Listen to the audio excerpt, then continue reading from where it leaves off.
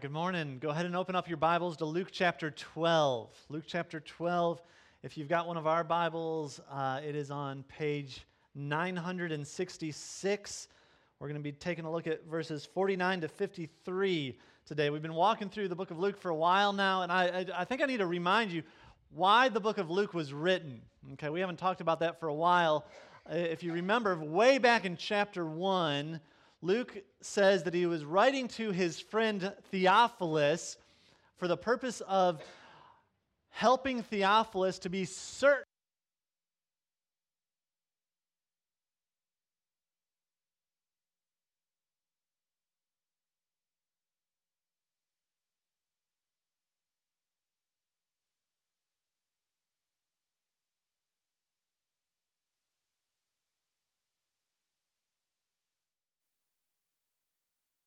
Today? One of those days. All right, we'll try this. Okay, so going back to chapter 1, he's writing to Theophilus. He wants Theophilus to be certain about what he's been taught about Jesus. But it wasn't for, I want to make this clear, he's not trying to increase the certainty of Theophilus so that Theophilus can walk around with this arrogance about him, saying, oh, look, I know something nobody else knows. I know something you don't know. I know about this guy, Jesus. You know what? I'm going to heaven. You're not. That was not his purpose. Okay, that's not why we should increase our faith or increase our certainty about Jesus. His heart behind this was to teach Theophilus and help Theophilus' faith so that Theophilus would be willing to follow Jesus no matter what the cost. And that's what we see over and over in Luke. We see the cost of following Jesus, right? He wants to instill in Theophilus such a faith that he is bold to proclaim the gospel to the point he doesn't care what anybody else is thinking. He doesn't care what happens to him. He's going to go for Jesus no matter what. He's going to be all in. And I want you to think about that as we look back at chapter 12. Okay, think about the scene in chapter 12. If you remember, in chapter 12, Jesus and his followers are in the midst of this big crowd of people. There's this huge crowd of people that are pressing in on him. People have come from miles away to hear Jesus. They want to hear his teaching. They want to see maybe a miracle. They've heard that Jesus gives away free food also. So you can imagine the crowd of people. They're literally walking over each other to get to Jesus. I picture a scene from like an old school rock concert, right? Where there's no stage or light or smoke or anything like that, but people are just kind of pressing in on each other. Or maybe like in high school, if there's like a fight in the cafeteria, you remember those days? And like everybody circled around the people that were fighting and just kind of pressed in, and the crowd just kept getting bigger, and the people in the back of the crowd, they don't even know what's going on, but the crowd draws a bigger crowd. And it's in the midst of this chaos that Jesus huddles up his disciples and starts to warn them about the dangers of this world. And he starts by pointing out, don't be like the hypocrites. Okay, don't be like these hypocrites that are just scared to death about what other people are going to think about them or say about them or might do to them, and so they act like they're superior than everybody else. And don't be like them, they've got this huge fear of man. And it's interesting. After he warns them, then one of these hypocrites, one of these guys kind of pipes up and butts in. There's somebody from the crowd that interrupts his teaching and wants Jesus to resolve this dispute between him and his brother. He's like, tell my brother to give me my inheritance. And Jesus uses that rude interruption to teach his disciples and warn his disciples not to covet. He warns them against coveting and being wrapped up in the things of this world.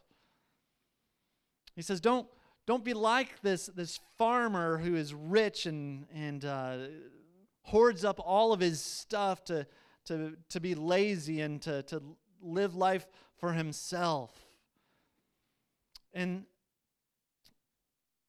in this chapter, I think it's really significant that Jesus has pretty much dealt with the two of the primary things that keep people from following Jesus and that cause people to walk away from the church. It's the fear of man, the fear of what other people are going to think about us, and then the fear of losing our stuff or not having enough stuff, the materialism. I mean, these are two primary reasons why people don't follow Christ. And so Jesus addresses those, and then he goes on to say, look, you need to be ready. He tells his disciples, look, you need to be ready. Be like a servant that is waiting for their master to return, because one day Christ is going to come back.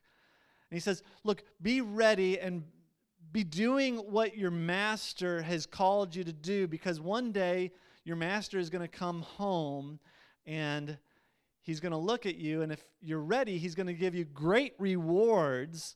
But for those who don't anticipate his return, those who get lazy and start living for their own passions, for the things of this world, there's going to be severe punishment. And that leads us to our passage today. And our passage today, if it's taken out of context, it's hard. It's a head scratcher. It's a passage, if you look at it, verse 49, you see the title for it. It's about division, not peace, but division.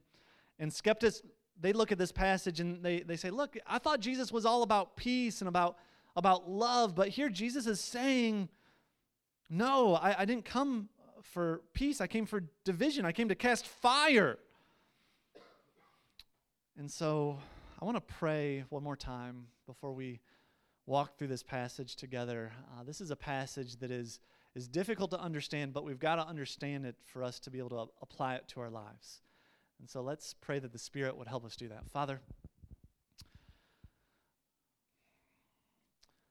I recognize that passages like this act as really a fork in the road for many people. And this is a difficult passage for us to comprehend and understand and see your glory in it. And so I plead with you right now that your Spirit would help me have the right words to explain this passage, and that you would infiltrate our hearts, not just to understand this passage, but to see the significance of it, and that we would treasure you more because of what you have to say here in this passage, that we would love you more, that we would see your love for us more, and it would spur us on to be more bold in our proclaiming the gospel to others. For your glory, Lord. In Jesus' name, amen. All right, pick up with me in verse 49. Jesus says, I came to cast fire on the earth, and would that it were already kindled. I have a baptism to be baptized with, and how great is my distress until it is accomplished. Do you think that I have come to give peace on the earth? No, I tell you, but rather division. For from now on, in one house there will be 5 divided, 3 against 2, and 2 against 3. They will be divided, father against son, son against father, mother against daughter, daughter against mother, mother-in-law against daughter-in-law, and daughter-in-law against mother-in-law. Man, that's a hard thing to hear from the lips of Jesus. I mean, why would he say this? And we've got to get this. We've got to understand why he would say this for us to be able to apply it to our lives. And so let's break this passage down. He says, I came to cast fire on the earth. Now, what does he mean by that? Typically in Scripture, fire represents what? Judgment. It represents judgment. Throughout the Bible, it typically means judgment. Now, just one example, Nahum 1:6. You don't have to turn there.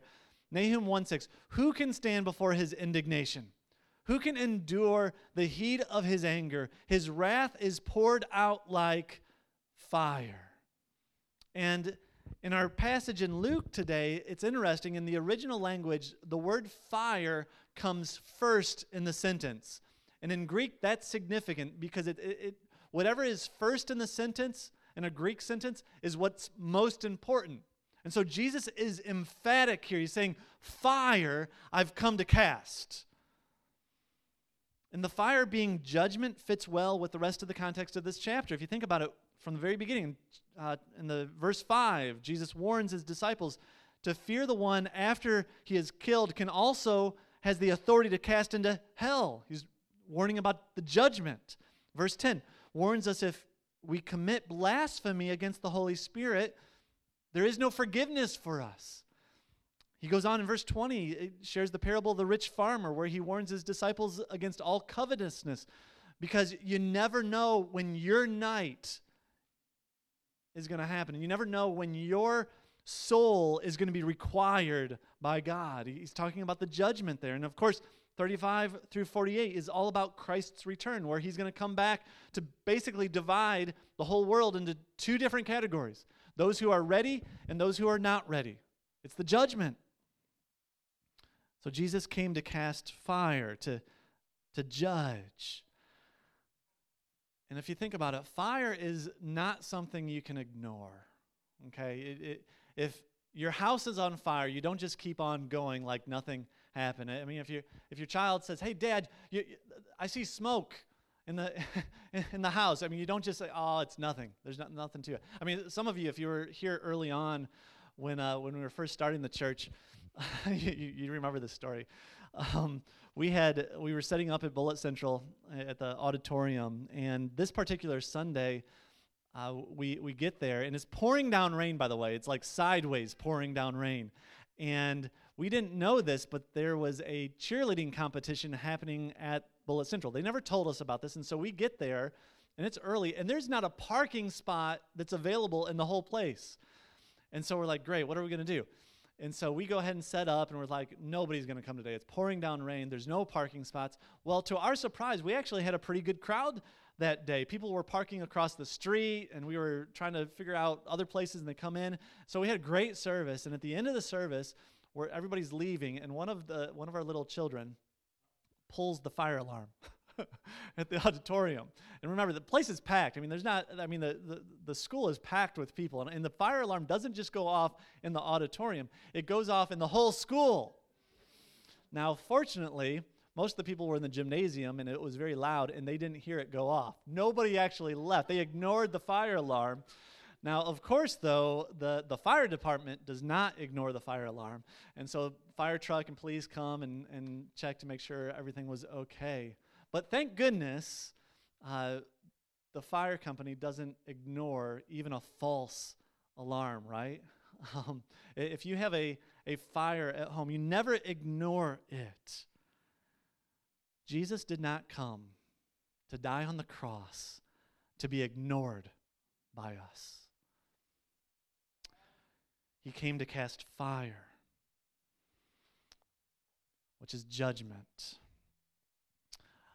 C.S. Lewis famously said, "You can shut him up for a fool," talking about Jesus. You can spit on him and kill him as a demon, or you can fall at his feet and call him Lord and God. But let us not come with any patronizing nonsense about his just being a great human teacher. He has not left that open to us. He did not intend to. Jesus is a fork in the road. If you look at his claims, there is no way that you can just think that he was a good person or a good teacher. He claimed to be God. And so fire either, if you think about this, fire either consumes you or it purifies you. Jesus came to be a fork in the road.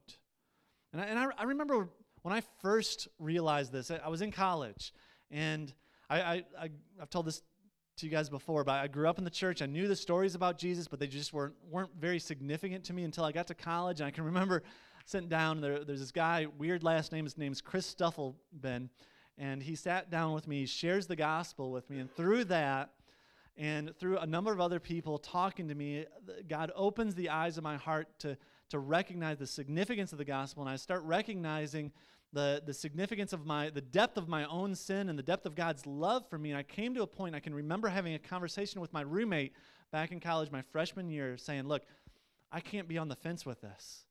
Either I've got to be all in, or I need to just forget about Jesus forever, because I can't continue to say that I'm a Christian and then go and live a life that doesn't reflect that belief. And I think we all need to make that decision. If we're going to take what Jesus says in the Bible seriously, He's a fork in the road. He's come to cast fire. Jesus demands our full allegiance. He doesn't want fans, Kyle Idleman says. He wants fully devoted followers of Christ. Jesus says, pick up your cross daily. He says, love the Lord your God with all of your heart, all of your soul, all of your mind, all of your strength. He says, I am the way, the truth, and the life. No one comes to the Father except through me. He demands your full allegiance. But as we see in this passage, that demand for full allegiance is also very divisive.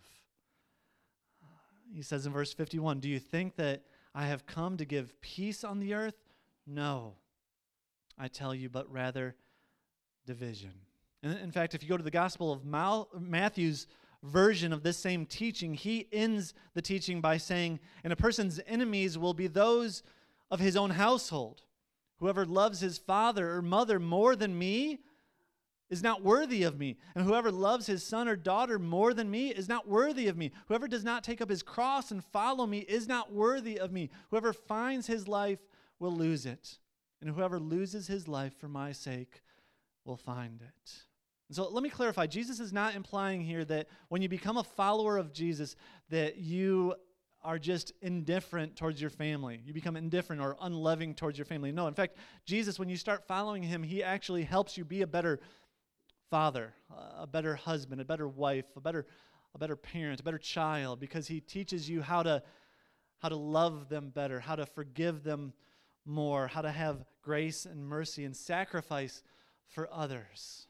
But the reality is that when you trust in Christ and you're united with him, when the Spirit of Christ captures your heart and you're a new creation, when you're born again, you're heading in a new path that you weren't heading in that path before. You're heading in a new direction. Your desires change. Your passions change. You spend your time and your energy and your money in different ways because you've got a different destiny, a different direction. And those who don't see Jesus as their Lord and Savior, they're not headed down that same path. They've got a different destination that they're heading. And so there's going to be division. And the depth of that division will reach all the way down to the people that you love the most. Your own family may not understand why you're following Jesus. Your own family may end up shunning you. In fact, if you live in another country in a family that worships another god or is part of another religion, there are many, many Christians, when they convert to Christianity, their family just completely disowns them. They're dead to them. But for them, it's worth it. And if you're fully devoted to Christ, even here in America, you are going to eventually experience rejection from someone. And you ought not be surprised by that. In fact, Jesus promises that. He predicts that will happen. That's going to be part of you following him. Matthew 19:29. But here's the thing. He also promises blessing for those who are rejected because of them following him. Matthew 19:29 says, and everyone who has left houses or brothers or sisters or fathers or mothers or children or lands for my name's sake, and so he expects that that's going to happen. He says, they will receive 100-fold and will inherit eternal life. Again, back in Luke 6:22 and 23, blessed are you when people hate you and when they exclude you and revile you and spur your name as evil on account of the Son of Man. Rejoice in that day. Leap for joy, and behold, your reward is great in heaven. Peter echoes that same thing in 1 Peter 4:13. But rejoice insofar as you share Christ's sufferings, that you may also rejoice and be glad when his glory is revealed. Yeah, rejection hurts. But when you are rejected because of your relationship with Christ, you are actually right where God wants you to be. Because in those moments, more than any other moments, you are proving that he is your greatest treasure. You treasure him above everything else in this world. You are saying that, look, I am no longer looking to please other people, but I'm looking to please you, God. And in today's passage, I think Jesus gives us one of the most incredible motivations to be fully devoted to him no matter what the cost. Look back at verse 49. He says, I came to cast fire on the earth, and would that it were already kindled. What does he mean by that? If you've got the NIV version, it actually catches the sense of this a little bit better. NIV says, I have come to bring fire on the earth, and how I wish it were already kindled. Notice, first of all, that fire that he is casting is not a byproduct of his coming. It's the reason for his coming. And then he says, and I wish the fire would light sooner. I wish it were already kindled. What does he mean by that? Again, fire represents God's judgment against sin. And that judgment would be rendered at Calvary on the cross, where Jesus would satisfy the justice of God and bear the punishment that we deserve because of our sins. And so when Jesus says, I wish it were already kindled, this is what he's saying. He's saying that I wish Calvary would come quickly. I wish the cross would be here right now. And this understanding helps us to make sense of the next verse, verse 50. I have a baptism to be baptized with, and how great is my distress until it is accomplished. And so Jesus here, he's not referring of his baptism in the Jordan River. That's already happened. He's referring to another baptism, the baptism that he would experience on the cross when he would be immersed, not in water, but in the wrath of God. Jesus is saying, great is my distress until that is accomplished. Jesus knew that the cross was coming. It was always before him. The anticipation, I can't even imagine how agonizing the anticipation for him must have been. And I love that Jesus uses the word accomplished here. In the Greek, it's the same root word that he uses when he's on the cross. He cries out to telestai. It is finished, which is actually an accounting word that means paid in full.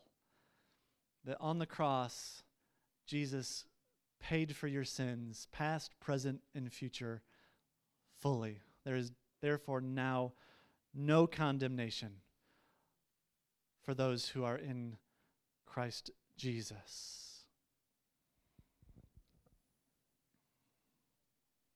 You want motivation to live for Christ no matter what the cost? I mean, dwell on this for a minute. Jesus knew what was coming. He anticipated, and it gave him great agony. In fact, he sweat blood at one point, agonizing about this. And yet he never wavered. He never turned. He was locked on accomplishing your salvation. He was willing to do whatever it takes. He was willing to take on the shame and the pain and all of the rejection that we deserve. We had that 8th grade dance yesterday, and it reminded me of middle school relationships, which are just interesting, to say the least. I'm glad that I'm not in middle school anymore. But in middle school relationships, and you know this if you've experienced middle school, relationships typically start with some kind of mediator, right? There's a go-between. There's somebody in the middle that has to check, okay, do you like them? And then do you like her? And once everybody knows that everybody's on the same page, then there's an official ask, right? But there's got to be some kind of mediator between, because we're not bold enough at that point to go to the girl and say, hey, will you go out with me? Okay, you got to have the assurance of somebody else that they're going to be all in, right?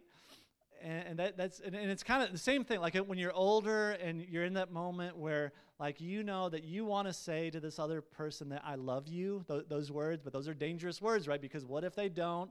say it back, right? And there's those awkward moments where you're just like, are they going to say, well, I like you very much? You don't want that because you want to know that, and so we wait to say those words. I know with Cam and I told her right from the very beginning that I treat those words very carefully, that I'm not going to say those words to anybody until I know that that person is the person that I want to live the rest of my life for. And Cameron wanted me to lead in that, and so she wasn't going to say it beforehand. And I think part of that too was, she wasn't going to say that until she knew that I was all in. But think about this. Jesus said yes to you way before you said yes to him. He was all in way before you were all in. And he invites you into a love relationship with that he is already committed to be all in. This is why it's so worth following him no matter what the cost. Why we can put ourselves out there knowing that there's going to be rejection. We're going to experience that. If you're sitting here today and you're thinking about, man, all the things that you're going to have to sacrifice if I'm really going to follow Jesus, you might not totally grasp the treasure that you have in Jesus, because it's not about what you're losing. It's not about what you're leaving behind. It's about what you're gaining. I know when I saw Cameron walking down the aisle on our wedding day, I wasn't thinking about what I was the freedom that I might be losing as a single guy. Okay, that was not on my mind. I wasn't thinking about any other girls that I might not ever get a chance to be with. No, everything went out, everything went fuzzy. I just saw her, I just wanted her, and my thoughts, the only thing I'm thinking is, I get you. Is there anything greater in all of the universe than gaining God, the creator and the sustainer, the one who is willing to go to the cross for you? Linger on this. You will never give up more for him than he has already given up for you. You will never go further than he has already went for you. You will never suffer more than he has already suffered for you. And so when you feel rejected because of your following Christ, we should rejoice in those moments. We should celebrate in those moments, because in that moment we get to experience a small taste of what Jesus went through for us, and that should be an amazing, glorious reminder of how much he loves us. In a minute, we're gonna sing one of our favorite songs by Sovereign Grace. It's called Jesus, Thank You. And I want you to pay attention to the lyrics as you're singing this song. Listen to the lyrics. The mystery of the cross I cannot comprehend. The agonies of Calvary. You, the perfect Holy One, crushed your Son, who drank the bitter cup reserved for me. Your blood has washed away my sin. Jesus, thank you. The Father's wrath completely satisfied. Jesus, thank you. Once your enemy, now seated at your table. Jesus, thank you. By your perfect sacrifice, I've been brought near. Your enemy, you've made your friend, pouring out the riches of your glorious grace, your mercy and your kindness know no end. Lover of my soul, I want to live for you. Father, we recognize that often we live for things of this world rather than for you.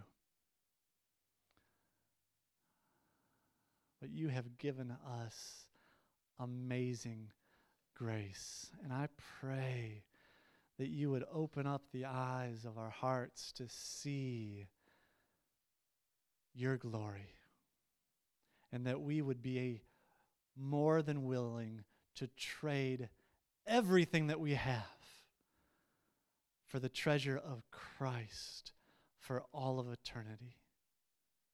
Thank you for being all in for us, even when we are not. Thank you for being faithful to us, even when we are unfaithful.